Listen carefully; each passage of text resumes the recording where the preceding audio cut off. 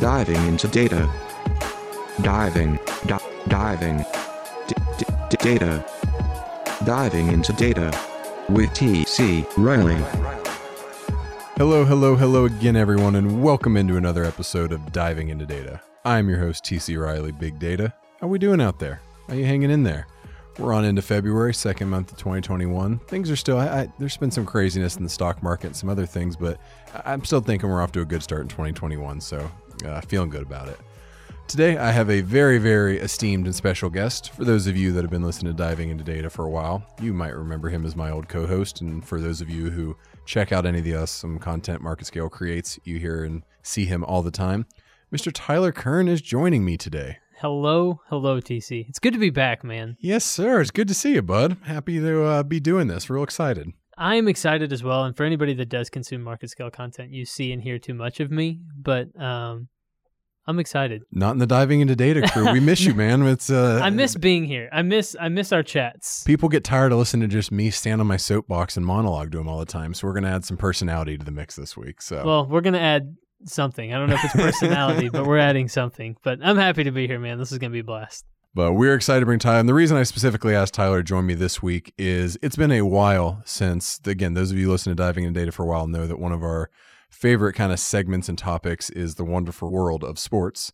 And with the Super Bowl coming up this weekend, we are going to do a Super Bowl special episode. So I needed a co-host and a co-pilot to navigate the murky NFL waters, and Mr. Kern was willing and able to join me. So with that, why don't you go ahead and grab a drink, sit back, relax, let's dive into some data.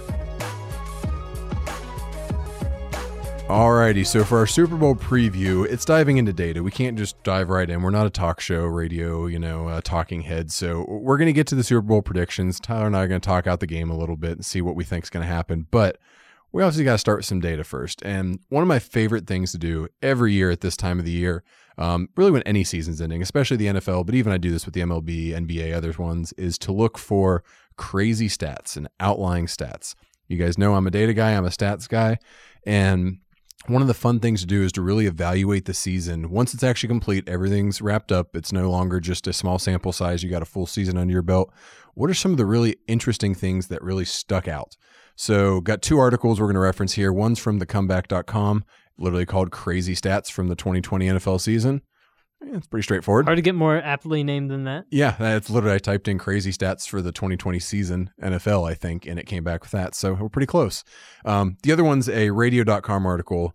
It was the 2020 NFL season, one interesting stat for all 32 teams. So we're going to cherry pick a couple of those that we find particularly interesting, but we're going to run through some really interesting NFL stats from this year. So with that, let's go ahead and dive in.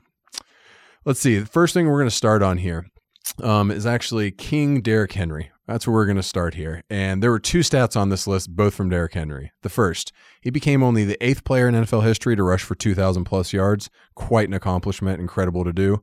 And another one, he had as many 200-yard, 2-touchdown performances. So one game, 200 plus rushing yards, 2 touchdowns. He had as many this season as any player has ever had in their entire career.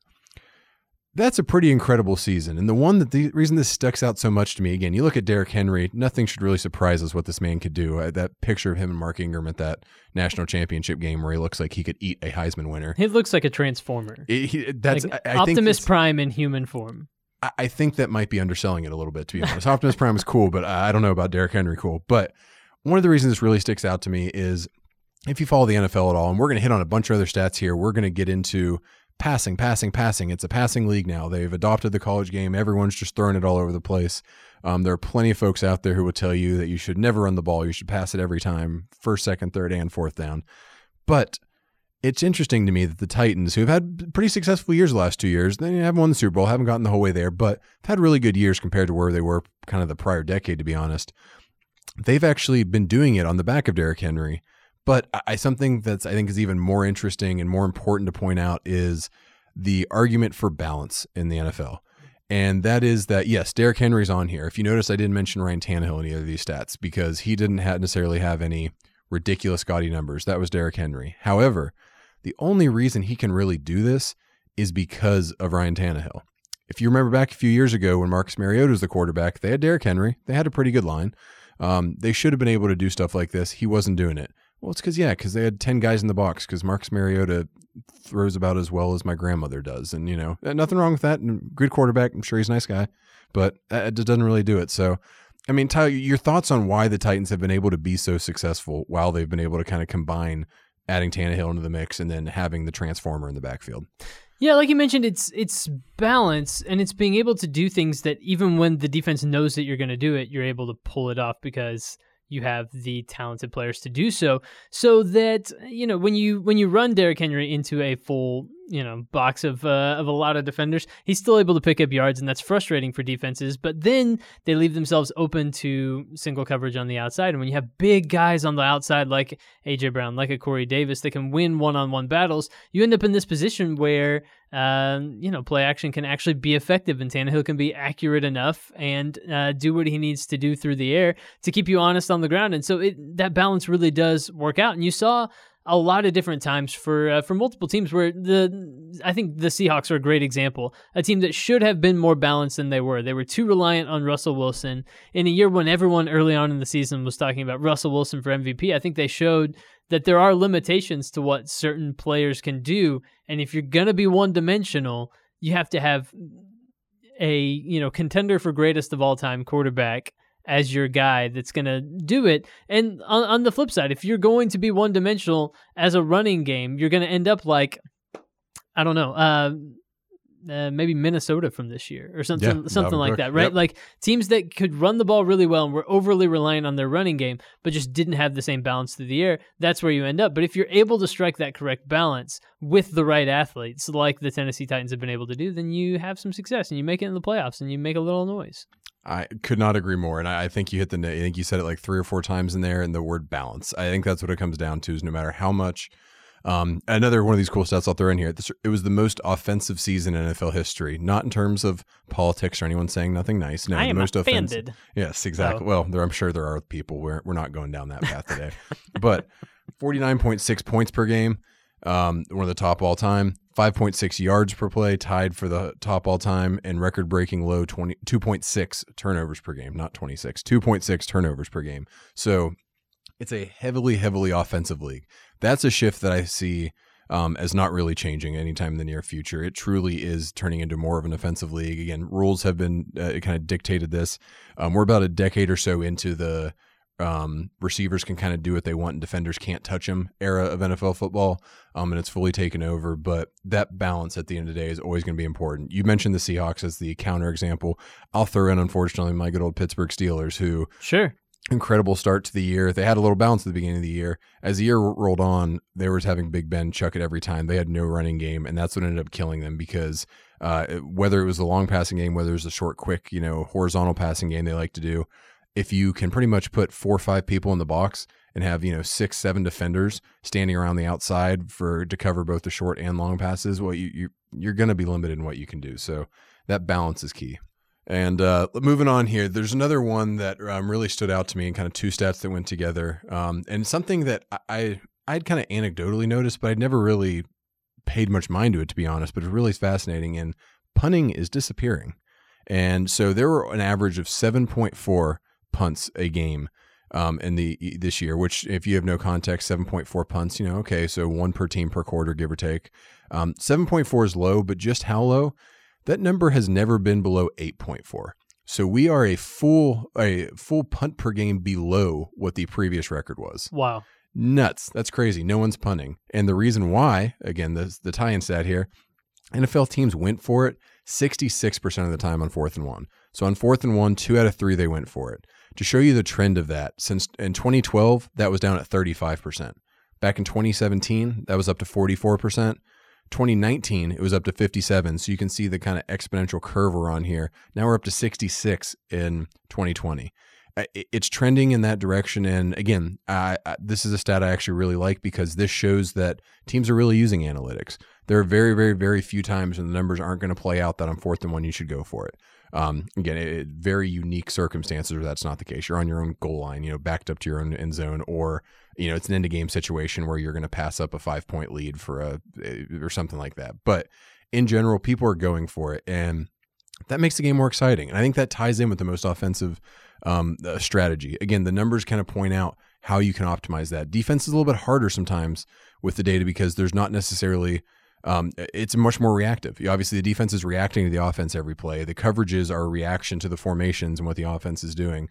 So it can be a little trickier to pull out some of the trends. But the one thing we see is it's an offensive boom, and people are going for it. They're putting it on the line and running with it. Yeah, and like you mentioned, with defenses being reactive, I think that has... I think maybe more and more coaches realize that and know now that they want to take a more attacking posture with their offense and thus put other teams under more pressure and use their offense almost as a defense, right? And using their offense as a way of not just, scoring points and pushing other teams back, but like if you're playing the Chiefs, I don't feel like you are able to play your game offensively because you're not allowed to be patient. You're not allowed to run the ball because you are scared that in 2.7 seconds, Pat Mahomes is going to somehow manage to put up 27 points and immediately, and he will because we've seen happened all last postseason. It happened against the Bills. They were down 9-0 early in the game, and like if you blinked, if you went to go heat up some Hot Pockets in the in the microwave, you came back and it was 21-9. Yep. Before the end of the first half, teams are able to be aggressive and to use that aggressiveness, and that's shown by the fourth down statistics. Of not wanting to give the ball back, wanting to use their offense as a way of keeping the other team's defense on the field, keeping the other team's offense off the field, but also putting up points in a way that forces other teams to keep up and maybe takes them out of that balance, like what we talked about offensively earlier. You can take a team into a situation where they have to be one-dimensional because they feel like we're going to run too much clock if we just run the ball here. We've been forced into a one-dimensional scenario, and that plays right into the hands of a team that is willing to be more attacking on offense. Yeah, hey, the best defense is a good offense. And it's really cool to see the way that the NFL has truly transitioned, because I think the narrative of defense wins championships is kind of going away, because yes, defense is important. We have a couple stats we'll call out where if you're terrible defensively, again, it goes back to balance. You can't be terrible, but you're starting to see the Super Bowl contendees each year are more in the top of the offensive rankings than they necessarily are at the top of the defensive. Of course, always exceptions to that rule, but it's a changing league and it's an exciting league, and it's a good time to be an NFL fan. It's a good time to watch. And the one other thing I'll throw out there is, again, it's really good to see coaches adopting analytics and driving for things like 4th and 1 when they realize, because they're seeing the numbers. And I also think that we finally reached a point where the narrative has changed too. I think realistically for almost a decade now, at least the last 5 years, the numbers have said you should be going for it. But again, as you saw, even back in 2012, so 8 years ago, 9 years ago now, I don't know what year it is. Oops. A third of the time they're going for it. We've doubled that to 2/3 of the time. And I think it's also because the narrative have changed, the media, the fans, where they understand the stats. They know the numbers say to go for it. So now, whereas 10 years ago, he's being too aggressive, you're being reckless. The talk shows the next day, if you didn't make it on 4th and 1, would all be, how dare he make that call? You didn't trust your defense, yada, yada. Now you hear that same thing when a coach doesn't go for it. Again, we just saw it, Matt LaFleur in the NFC Championship. The down late, knowing that they might not get the ball back, you have arguably, literally the second highest single passer rating season in NFL history quarterback in Aaron Rodgers back there, and you kick it, and you don't get the ball back, and you lose. And I know, and to be fair, I think theirs was like 4th and goal from the 8, which the number, I don't even know what the numbers exactly said, but the expectation of everyone watching that game and a lot of the narrative after was, he should have gone for it. A decade ago, no one is ripping Matt LaFleur for not going for it on 4th and goal from, again, 5+, whatever it was.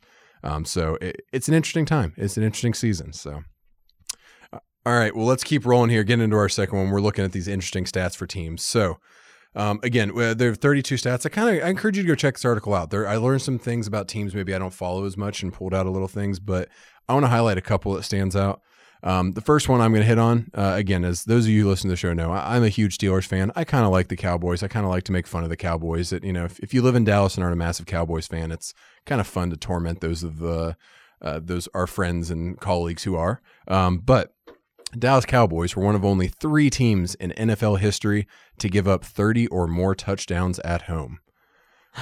30 or more touchdowns. So my entire point to this is, I am so tired of every radio station around Dallas that I listen to as a big sports radio listener telling me how really the biggest issue is if Dak hadn't gotten hurt. Man, if Dak just hadn't gotten hurt, they're in the Super Bowl. They tend to forget the whole 1-3 start with, barely that one being a squeaker against Atlanta that without a watermelon kick doesn't happen. But no, Cowboys, you don't have any issues on offense. Yeah, your offensive line could use a little bit. Yeah, Zeke maybe isn't quite what he was. Of course you want Dak back, and Dak was having historic numbers before he got hurt.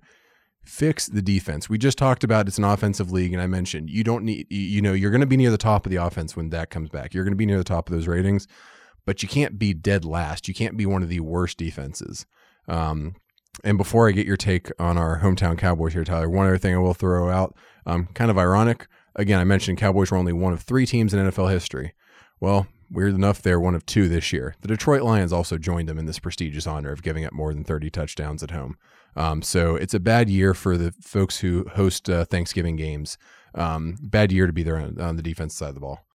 Yeah, bad year for D towns that host Thanksgiving games. Yeah. A lot of similarities there. No, one of the things I wanted to point out about this was that, and I know that we've talked about this on diving into data in the past, but you take what the data is telling you and, match that up against other sources of information that you have, be it an eyeball test or common sense, anything along those lines. And if you watched the Cowboys defense this year, they were just as much of a train wreck as that stat indicates. And so this matches up. Matches up. No, but there was a really interesting article in The Athletic that Bob Sturm did on the play of Jalen Smith, middle linebacker for the Cowboys. Mm-hmm. And he got 4 coaches who coached at all different levels of football, defensive coordinator at the high school level, college level, that sort of thing, to comment on a few different plays of his. And a consistent theme that kept coming back was that this is a defense that is not well organized. Nobody seems to know their role. Nobody seems to know their job. And so that also plays into the eye test, right? The defense clearly did not know what they were supposed to be doing under Mike Nolan for the Cowboys, and it bore itself out in the statistics. So sometimes those two things marry together perfectly, the eye test and what the data tells you. And in this case, it does. Wasn't good. What was not pretty if you were a Cowboys fan, but and when you were watching the Cowboys again, the fact that we got a new DC next year is not going to be a surprise to anyone. Again, I think there's an equally valid argument for the folks that point at Jalen's play and other stuff like that. Again, sometimes stats can be misleading. Again, I think Jalen's finished in the top 5 in the NFL in tackles. I'm not sure you could take any actual real talent evaluator, stick on the film, and say that anyone would put him in the top half of starters in the NFL, much less the top 5. Right.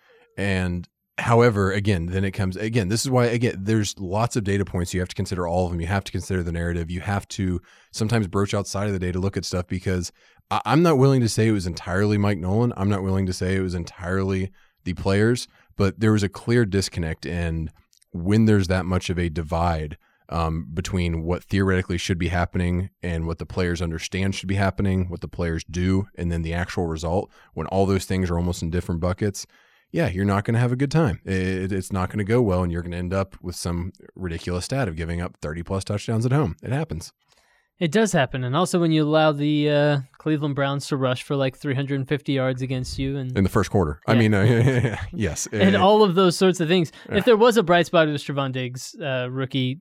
Yeah, he's going to be just fine. Rookie cornerback. He got burned a couple of times first few weeks of the season. Every rookie does, but he seemed to learn from mistakes, and that's a good thing. He had some interceptions at the end of the season, which the Cowboys don't get enough of as it is. There's always going to be that rookie learning curve, but man, the more I go on, as much as it pains me as a Longhorn to say, man, those guys that come out of Alabama, they know what they're doing. They're coached so well, and even when they make the little mistakes, they learn. It's not even just the technical, abilities that they have coming out of Alabama. It's the understanding of the game and how to continuously learn. Mm-hmm. As a Steelers fan, Minkah Fitzpatrick, every time I watch him, every play you can see him getting better almost in a way, and it's nuts. And God, I hate it, but it's so frustrating because in some ways, some Alabama players are so well coached coming out of college that they end up overrated because their athleticism in the end doesn't keep up with their football knowledge, right? So they get to the NFL and they might not be fast enough, quick enough, but they were good enough in college simply because they were so well coached. Absolutely. And so well drilled at that level that they end up flaming out in the NFL. And it's like, oh, well, that Alabama guy didn't make it. What was wrong with him? It's like, nothing. Like he overperformed expectations in college. It was almost you're almost penalizing him for his being on a really good team, and it doesn't hurt when that middle linebacker is only so and he isn't a great NFL player. He was a second-round pick. Well, yeah, and the two guys that were standing beside him at Alabama are probably more talented than the core he might have had in the NFL. Right. How many Alabama guys are going to get drafted in the first round? What, 7? That's the last I saw. 2 wide receivers, quarterback, probably a linebacker. D Patrick in Surtain there. for sure. As a defensive back, that's 6. Yep. He's another one that Diggs was good this year, and I mean with his lineage too, Surtain's. I mean, the whole your dad's name carrying it on, and your dad was a heck of a player, and everything I see, you are too, son. So, all right, we're gonna move away from the depressing Dallas Cowboys to I still can't. I was reading this stat. A couple receivers who are doing some really good stuff stuck out to me. The Tennessee Titans, we mentioned A.J. Brown, joined some elite company with 2,000 yards across his first 2 seasons. One of the very rare folks who's able to do that, but he wasn't the only one this year. Washington football team, still have to catch myself and try and get used to that. Terry McLaurin, Scary Terry, did an awesome job. Joined that club too. 2,000 over the first 2 seasons. Really cool to see that. Another wide receiver one that stuck out to me. And we saw it on display up until this previous weekend. What Stephon Diggs was able to do in Buffalo, him and Josh Allen are going to be a problem for years to come. I always thought Diggs was good when he was in Minnesota. I always thought he benefited from playing across from Thielen, and I thought that kind of when he went to become the number one in Buffalo, especially you don't think Buffalo receivers typically. You have to go back to the Andre Reed days or whatever to really think of good Buffalo receivers. I thought, it's going to be cold. He has a quarterback who's iffy at best throwing to him. I'm not sure he's a true number one. That sounds like a mistake. Boy, was I wrong on every front there. I think that there was no indication that Josh Allen could do that. I think the highest completion percentage in his career up until that point was 59%. That's including college playing at Wyoming. Exactly. And so there was no indication that all of a sudden Josh Allen could just become he had the physical MVP tools, candidate. But we'd seen plenty of quarterbacks that have the physical tools. We've seen Jamarcus Russell and other guys that have the crazy cannon arm, that have a ton of athleticism, just not be able to put it all together. So I don't think anybody can reasonably say they saw this coming from Josh Allen, where he went from a quarterback completion percentage of 58.8% in 2019 to 69.2% in 2020. Nuts. Which is an insane jump from a guy, again, who had never done that in his entire career. I think that beat all of his completion percentages even into high school. But I think a huge part of that is adding a guy like Stephon Diggs, right? Absolutely. That has to be just a massive part, because it's not even as though their running game was incredible. Josh Allen was probably like the person on the ground that scared you the most if you were an opposing defense. Yep. And so I really do think the addition of a guy like Stephon Diggs, who then just pushes everyone else down a rung on your depth chart. So now your guy who was number 2 last year, maybe Cole Beasley, who would be your second option, is now the third option and is now more often going to be covered by a linebacker. And now you look at a guy like John Brown, who has always been a dangerous player but never put together maybe the consistency. Now instead of relying on him to be your primary target that gets open, now he's pushed down a rung and now he's your number 2 guy. And you have a guy with the reliability of Stephon Diggs who can go out there and get it done game in, game out. I mean, it made a massive difference. It was nuts. Again, the Bills with I saw Josh Allen making a leap. Got him in both fantasy leagues. A little humble brag there, but did not expect that. I was hoping for a top 12 season of where I picked him, and both leagues had him and Wentz staring me in the face, and I went with Allen in both of them, and I think that one worked out decently well for me. But Josh Allen was on 17% of fantasy teams on the ESPN platform that won their league, the second highest of all quarterbacks. Justin Herbert's the only quarterback who was on more winning teams. Yeah, and that one makes sense because that was a mid-year pickup for a lot of people, because until that doctor in San Diego and that little needle incident with Tyrod Taylor, until then, Herbert wasn't even going to look like he was going to start, and he still did it. And we got a perfect little transition here, a fun little Herbert stat. Again, we have a lot of rookies coming in there doing incredible things. What Justin Herbert did, I've never been, honestly, even before I researched this and read this article, if you ask me my opinion on Herbert, going to be a good quarterback. I think he's a good, he had a good rookie year. He's got a lot of room to grow. He's going to get better. I didn't realize this. He broke the rookie record for passing yards in 10 games. There have been a lot of NFL rookies, and to be fair, this is one of those records that we've seen. Baker and Joe Burrow might have broken it this year had he stayed healthy the full year. because of the passing trends we've talked about, yes, the average yards a starting quarterback throws for goes up. Of course, some of those records are going to get challenged, but 10 games he broke the passing yard record. That's special. Wild. That's special. That isn't that's nothing to sneeze at there. So let's go to the other end of the spectrum. The young quarterback. Let's go to the old quarterback, and not just the old quarterback, but the oldest quarterback, the decrepit quarterback who somehow is still playing at a Hall of Fame level despite everything against it. Mr. Tom Brady became the only age 38 or higher quarterback to throw for 40 touchdowns in a season. Incredible. Yeah, except that he's 43, so that means he had 5+ years on everyone else in this population, including himself at 42 and 41 and 40 and 39 and 38, and he threw for 40 touchdowns.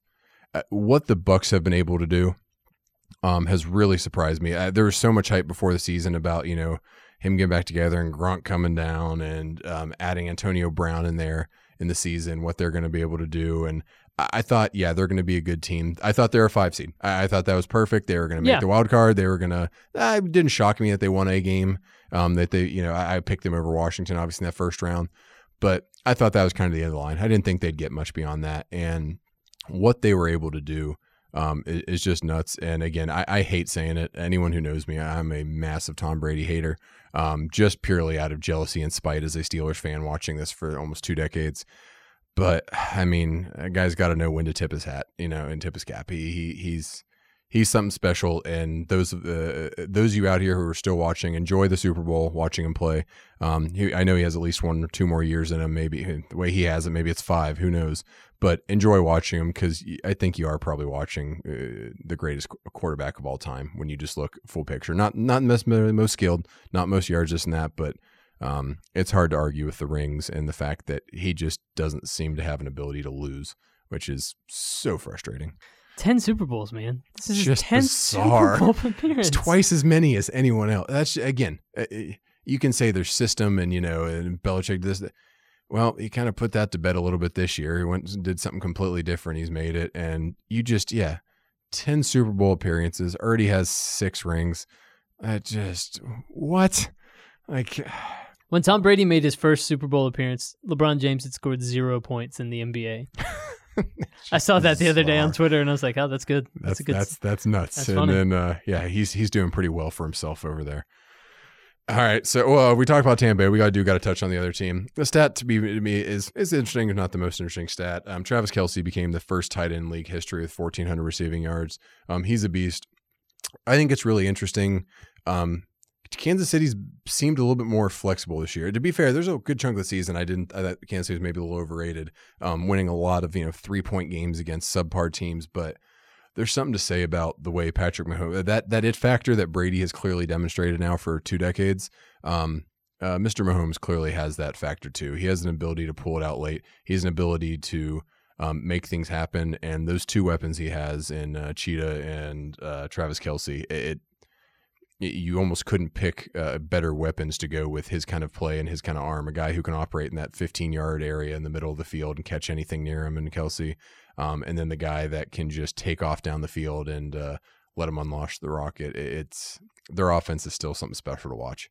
He just seems a step above everyone else in terms of his intelligence on the field, and then the ability to make any throw, that it feels like Mahomes could be. I'm not saying he's going to get to 10 Super Bowls. That's insane. But he's in his second and he's 25. So it's on the table still. It hasn't been. It's not an impossibility. Right. And I guess what made Brady so impressive over all these years was when Julian Edelman and Wes Welker were his best receivers. He made that work. When they had Aaron Hernandez, awkward, and Rob Gronkowski as a 2 tight end system, yep. He made that work. When he had Randy Moss for that season, he threw the most touchdowns to Randy Moss that any receiver has ever caught in one season. And so it was that ability to be the quarterback that he needed to be, depending on you can't call Brady a system quarterback because it was never just one system. Like that was the insane thing.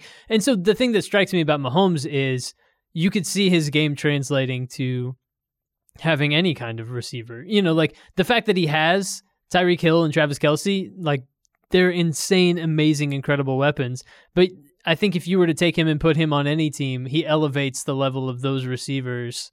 Absolutely. And, fits into that system as well. And that's what's incredible to me. Absolutely. No doubt about it. And watching him play is just, it's something special. And again, it's fun. And yeah, I would agree. I think you take Travis Kelce's a great tight end. No doubt about it. You take Kelce and stick him with you know what? Let Darren Waller and Travis Kelce just switch places. Sure. And I think it's very possible that Waller is breaking these records too and doing the things that Mahomes going to elevate whoever's there. Again, that big body. I'm not saying you replace him with, Joe Schmo off the street. No, I mean, and Kelce would still be a good tight end, in Oakland, but I don't think Kelce's breaking records without Mahomes. I don't think Cheetah is breaking records and getting 200 plus yard receiving first quarters, which still killed me in fantasy. God, the 1 week to play him the first time, and that's actually very relevant because that's the rematch we're going to see this weekend. Yes, but anyway, so enough about the good guys. There are 4 before we get into our little Super Bowl preview. 4 more. We talked about a lot of luck and good things generally, with the exception of Detroit and Dallas. 4, I'll put them in the unlucky bucket for various reasons. First, New York Jets stats. Unlucky because, well, they're the Jets and because they had Adam Gase as their coach, which seems to be the biggest issue I can possibly imagine. Ask Ryan Tannehill how that's going back to flashback to the beginning of the episode. No kidding. Frank Gore, though, what he did there. So he extended his lead over Emmitt Smith for at least 500 rushing yards in now 16 consecutive seasons. Frank Gore is someone who, whenever I get a chance to talk about, I want to, because he's not the most special running back. He's not the most talented running back. What he has done, the longevity, frankly, there's people out there like Adrian Peterson who are much, much more talented who would give anything to have the longevity and consistency of Frank Gore. This is just a reminder, just like watching Brady, if Frank Gore isn't done, if he does come back for one more year, soak it up and absorb. You're watching something really special. A guy at his age in a league where running backs don't make it to 30, much less I think 38 now is where he's at. It's something special. So shout out to Frank Gore. An unlucky team. Good old Atlanta Falcons. Back to the memes and the 21-3 and this and that and the other thing. Atlanta Falcons this year, 8 of their 12 losses were by 7 or fewer points. They had a point differential of -18. In Pro Football Reference with the formula of -18, that's pretty much like a 500 team. They projected them to have 7.6 wins, and somehow they had 4. I don't know what it is about the Falcons, and that's someone somewhere did something to make someone with a higher power mad. I don't know. It's some type of snake bitten things going on there. And it just, poor Falcons. Well, I don't really care about the Falcons. Who am I kidding? No, me neither. Unlucky for those of us who are his fantasy football owners also, the Carolina Panthers. Christian McCaffrey, one of 17 players in the league with 3 multi-touchdown games. Pretty impressive, So, that's every other team has one. Okay, that's impressive. Yeah, except that he had 3 multi-touchdown games in the 3 games he actually played this season. If that dude can just stay healthy, he is still ridiculous. We sit here and again, Derrick Henry, incredible. Dalvin Cook, incredible season, great running back. You give me a healthy Christian McCaffrey, and I'm still curious to see what Saquon could do if he had anything around him and could stay healthy as well. But man, 3 multi-touchdown games, one of only 17 in the league. Oh yeah, and everyone else pretty much played 15 or 16 games. This guy played 3. Just nuts. Year number 2 of Matt Rule in Carolina, hopefully with a healthy Christian McCaffrey and probably with somebody other than Teddy Bridgewater at quarterback. It's going to be super interesting. They got some weapons. DJ Moore is solid. One that he's kind of under the radar and stuff. Yeah, I am not shocked. I would not be floored at all if we're sitting here a year from now talking about the Panthers potentially being a contender and being in the Super Bowl. That's one of those worst to first candidates that followed the kind of what the Dolphins did this year. Speaking of the Dolphins, they averaged 100. They let up 156 fewer points. It's almost 10 points a game in one season. The folks down in Miami, even though they've had some bumps in the road, I think they finally got on the right track. I don't know if they have the right quarterback. I don't know if they have it on offense, but man, what Brian Flores has that defense doing is nuts. So the last one we're going to wrap up with, some sympathy for has been in the news recently. Every quarterback in the NFL history who has thrown for 4,800 yards and 30 touchdowns, there's never been a quarterback that had fewer than 7 wins. Well, now there's one. Mr. Watson down in Houston. Oh, what a dumpster fire they're in. We don't even have time to get into all the things wrong with the Texans. And hey, Bill O'Brien's a decent coach, but boy, he really screwed them on the GM side. But again, if anyone's sitting here with him officially requesting a trade recently, who doesn't see Deshaun Watson as, he's whining and stuff. No, go look at the numbers. The dude is putting up crazy numbers without much around him, without a number one target anymore, without a real coaching staff, without any real, unfortunately, vision for the franchise that's traded away all of its future draft picks, it seems like. I don't know if he's going to still be there, but I don't blame him for kind of wanting to tap out when you look at those numbers. Well, you mentioned the numbers that Scary Terry had put up in Washington without a really consistent quarterback. So you can imagine a guy like Deshaun Watson there. You can imagine him in a place like Carolina, like what we talked about. You can imagine him.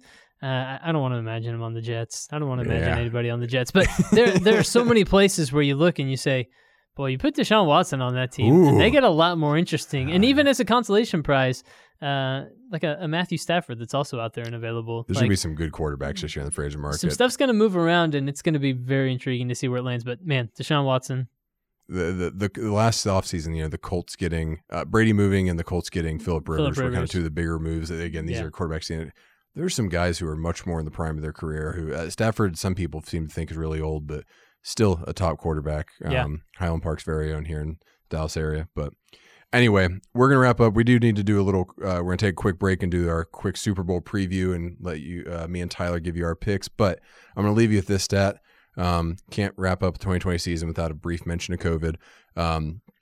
COVID this year, almost no real home games. There was a couple teams that had some fans for some games. Wasn't really a home field advantage this year. And the numbers played out. Home teams this year, 127, 128, and 1. So a half of a game below 500, which means obviously, conversely, road teams were above 500. First time modern NFL history when that happened. Usually that stat's pretty slanted, closer to a 60-40 split, and we were pretty much right at 50-50. There were definitely some impacts there, so curious to see moving forward some of the trends that popped up this year.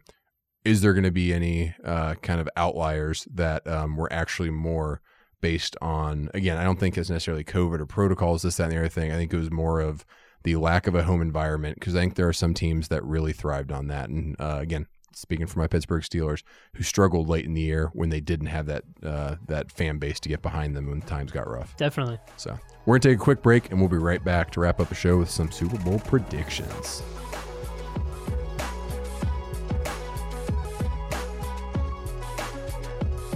Alrighty, welcome back to Diving Into Data, our NFL wrap-up Super Bowl special show.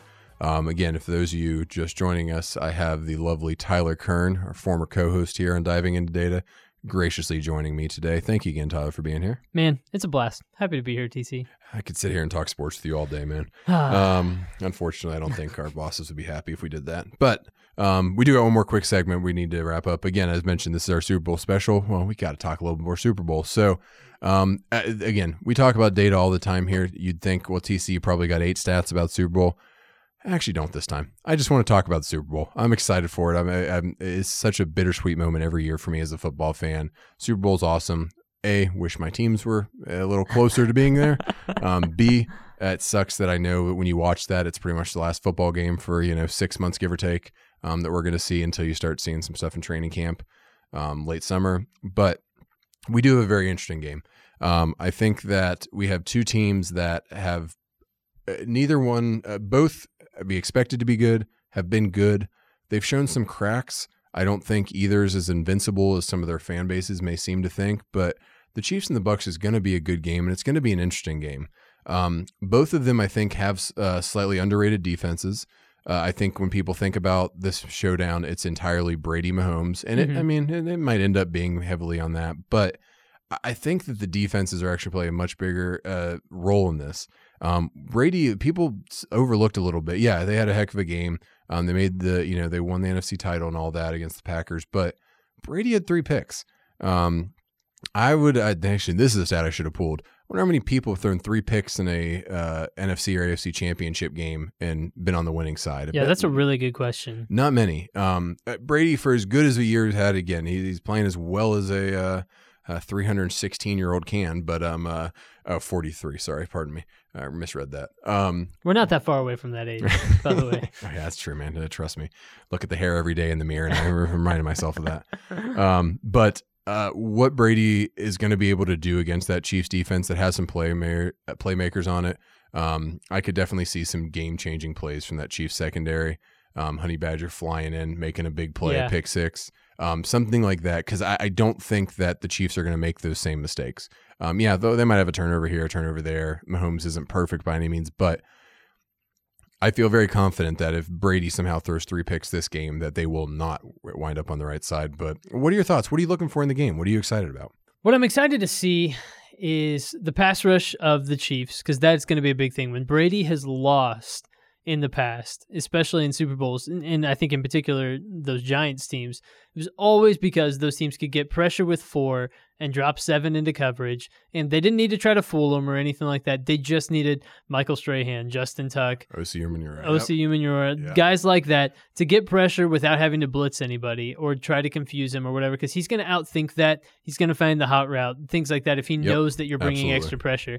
But if you're able to get pressure with the front 4. And so I'm going to watch that for the Chiefs, in addition to, we could sit here and just wax lyrically about how wonderful Mahomes and Brady are, but everybody already knows that. And so that's going to be a big matchup to me. And then can the Chiefs find any balance on offense, like what we were talking about earlier? Does the threat of the pass that they always have open up any running lanes that allows them to have some longer drives, keep Tom Brady off the field a little bit more, utilize Clyde Edwards-Helaire, the rookie running back from LSU? Those are things that I'm going to be watching for specifically. The line is 3.5 for the Chiefs. So it is. What's we'll jump into the prediction. We'll talk a little more here. What are you thinking though? How about give us your take on the money, and then we'll do the final score prediction at the very end here. If $20, I'm handing it to you, saying put it down one side or the other. Where are you going? I'm going Chiefs. You're going Chiefs. I'm going Chiefs. The first meeting between these two teams, while I don't think it means a ton, because the Chiefs got out to just such a huge lead and Tyreek Hill had just such an incredible first quarter, it did show just how explosive the Kansas City offense can be and is on a regular basis. And I have a hard time imagining, even with all the weapons at his disposal, and the incredible feat that it is that Brady's even in the Super Bowl, I have a hard time imagining them being able to go, pace for pace with the Chiefs in a game like this. That's very fair, and I don't disagree at all. It's I completely agree. The Chiefs front 4 and being able to get consistent pressure without having to commit extra folks in the box is going to be critical, because you're right. You bring extra pressure, you bring too many guys in the box, and that's where the brain of Tom Brady will absolutely pick you apart. Mm-hmm. And we know he has the horses to do it. Godwin Evans and Antonio Brown, not to mention Gronk, not to mention Cameron Brate, Scotty Miller's out. They have plenty of weapons. Ronald Jones and Leonard Fournette in the backfield. They got plenty of horses to run. That's not a concern. The thing I'm interested to see too, and you also mentioned, I think my key to the game, if I had to pick one thing, is that Chiefs running game. Earlier in the season, the Chiefs had a couple games where they stayed committed to the run. Mm-hmm. CEH had a couple 100-yard games early. They've been able to mix it up, assuming it sounds like Le'Veon will be healthy, is there as a change of pace. Darrell Williams will be back there as a different change of pace. I think that they need to run the ball, though. I think if they rely, the Bucs secondary, I think Winfield's going to play. He's supposed to be back. Mm-hmm. They have a couple playmakers. No, again, I don't think anyone fully stops Mahomes and the Chiefs offense, but I think they could probably slow him down enough if they get one-dimensional. We're going to go back to this balance thing. This episode is going to be a nice big circle that the Chiefs have to stay balanced. I think the Bucs will. I think Jones and Fournette will get enough touches to kind of keep the Chiefs defense honest on that front. But if the Chiefs get too pass happy, they rely too much on if pretty much they put it on Mahomes too much. Mahomes and then athleticism outside. If that's what they're banking on, it won't be great. And again, I think we got 2 great coaches. I think Bruce Arians and Andy Reid are 2 of the best coaches in the league. Yeah. Really interested to see the mashup of the minds there. I think these have great coaching staffs. Byron Leftwich, I think, is a good coordinator. I think that Eric Bieniemy at Kansas City is a great coordinator. You have Definitely. A lot of really good coaching minds. Some of which, frankly, it's like Bieniemy. It's absolutely absurd to me that the guy does not have a head coaching job yet, and it looks like another year is going to go by without him getting one. That's just mind-numbing to me. Unbelievable. He has a pretty good guy vouching for him, saying that yes, he has. Mahomes has Andy Reid, and Andy Reid's a great offensive mind. But both when Andy Reid and Patrick Mahomes are both saying that this is absurd that this guy doesn't have another job, I would listen. But No one asked me. So that's all right. But That's why we have a podcast. that's exactly right. You just say it. And saying, you who's going can't to hold do us anything accountable? about it. Yeah, exactly. But I would agree with you. I'd take the Chiefs 3.5. So my final score I'm going to go with, I think it's going to be a little bit more low scoring than people think. I think Super Bowls tend to do this. They some of the hype kind of wears off. I don't think we're going to see a repeat of the Chiefs putting up 300 yards in the first quarter again. My final score I'm going to go with is 27-21. Ooh. Chiefs over. I think we're going to have a fairly decently low scoring. I think Brady's going to put up a couple points. I think it might come down to not too dissimilar than last year. At the end, Mahomes just a little too much, and I think the game ends probably with the Chiefs having enough of a run game to run the clock out and Mahomes on a knee. That's what I see happening. Interesting. I do think it's going to be a bit of a shootout. I'm going 38-31. Okay, so that was where my head points. was. Okay. I do think that there's going to be a bit of a back and forth. I think it might start slow, and then in the second half, I think you see a bit of an explosion of points, and so that's what I'm looking for. I gotta see it. I think the Chiefs are going to be able to dictate. I think the Chiefs are going to be able to dictate which of these it is, and I think we both agree the Chiefs are probably the better team. Chiefs probably going to win. I don't think either of us is going to be floored if the Bucs somehow pull it off, especially just because it's Brady. Yeah. But anyway, I do think that I think the Chiefs might. Almost maybe to a point of hurting themselves, but I think they're going to be stubborn with the run. I think that the gaps that the Bucs have shown, and when teams are able to keep the Bucs off balance and not let them just tee up the pass rush, JPP still got some pass rushers down there. When they're able to do that, if Levante David can't be incredibly effective in the middle of that defense, I think that the Chiefs are going to be able to run it consistently enough, and they're going to bleed the clock out. I think it's going to be one of those games that you're going to look up 5 minutes left in the third quarter and kind of say where's this game gone? I know the Weeknd popped in here and sang a couple songs in the middle of this, but other than that, kind of feels like it should be the end of the first quarter, not halfway through the third. So yeah, I think it's going to be a good game. I'm excited for it. And any final words on the game, Mr. Kern? My only big concern about picking the Chiefs to win is they do have that tendency to fall behind and just make a couple of mistakes early. Yep. Like they did in the Bills game. They handed them that 9-point lead, basically. McCole Hardman muffing the punt on the 2. I don't think you can make those kinds of mistakes against Brady. I agree. Because they will take advantage of it more than the Bills were able to. And that, I at least think that they will. So that being the case, you can't come out and start maybe as slowly as they have in the past because you're up against a team with some formidable weapons themselves. So absolutely, I agree. At the end of the first quarter, if the Bucs are up, it's an entirely different game. If it's about even or the Chiefs are up, 3-7, something like that, I think it goes pretty much according to script in my head, at least what it is. But yes, no muff punts, no an ill-timed turnover, something like that could really change it. But definitely. Well, this has been our Super Bowl special here on Diving Into Data. I want to give again a huge thanks and shout out to my former co-host, good friend, and fellow talking head, Mr. Tyler Kern. Thank you, Mr. Kern. Appreciate you being here, buddy. You are welcome. I accept payment in beer. Okay, I can make happen. That's about the only currency I seem to have left. So for those of you at home, we appreciate you joining us. Hope you guys enjoy the game. Hope everything's going well. And until next time, see ya.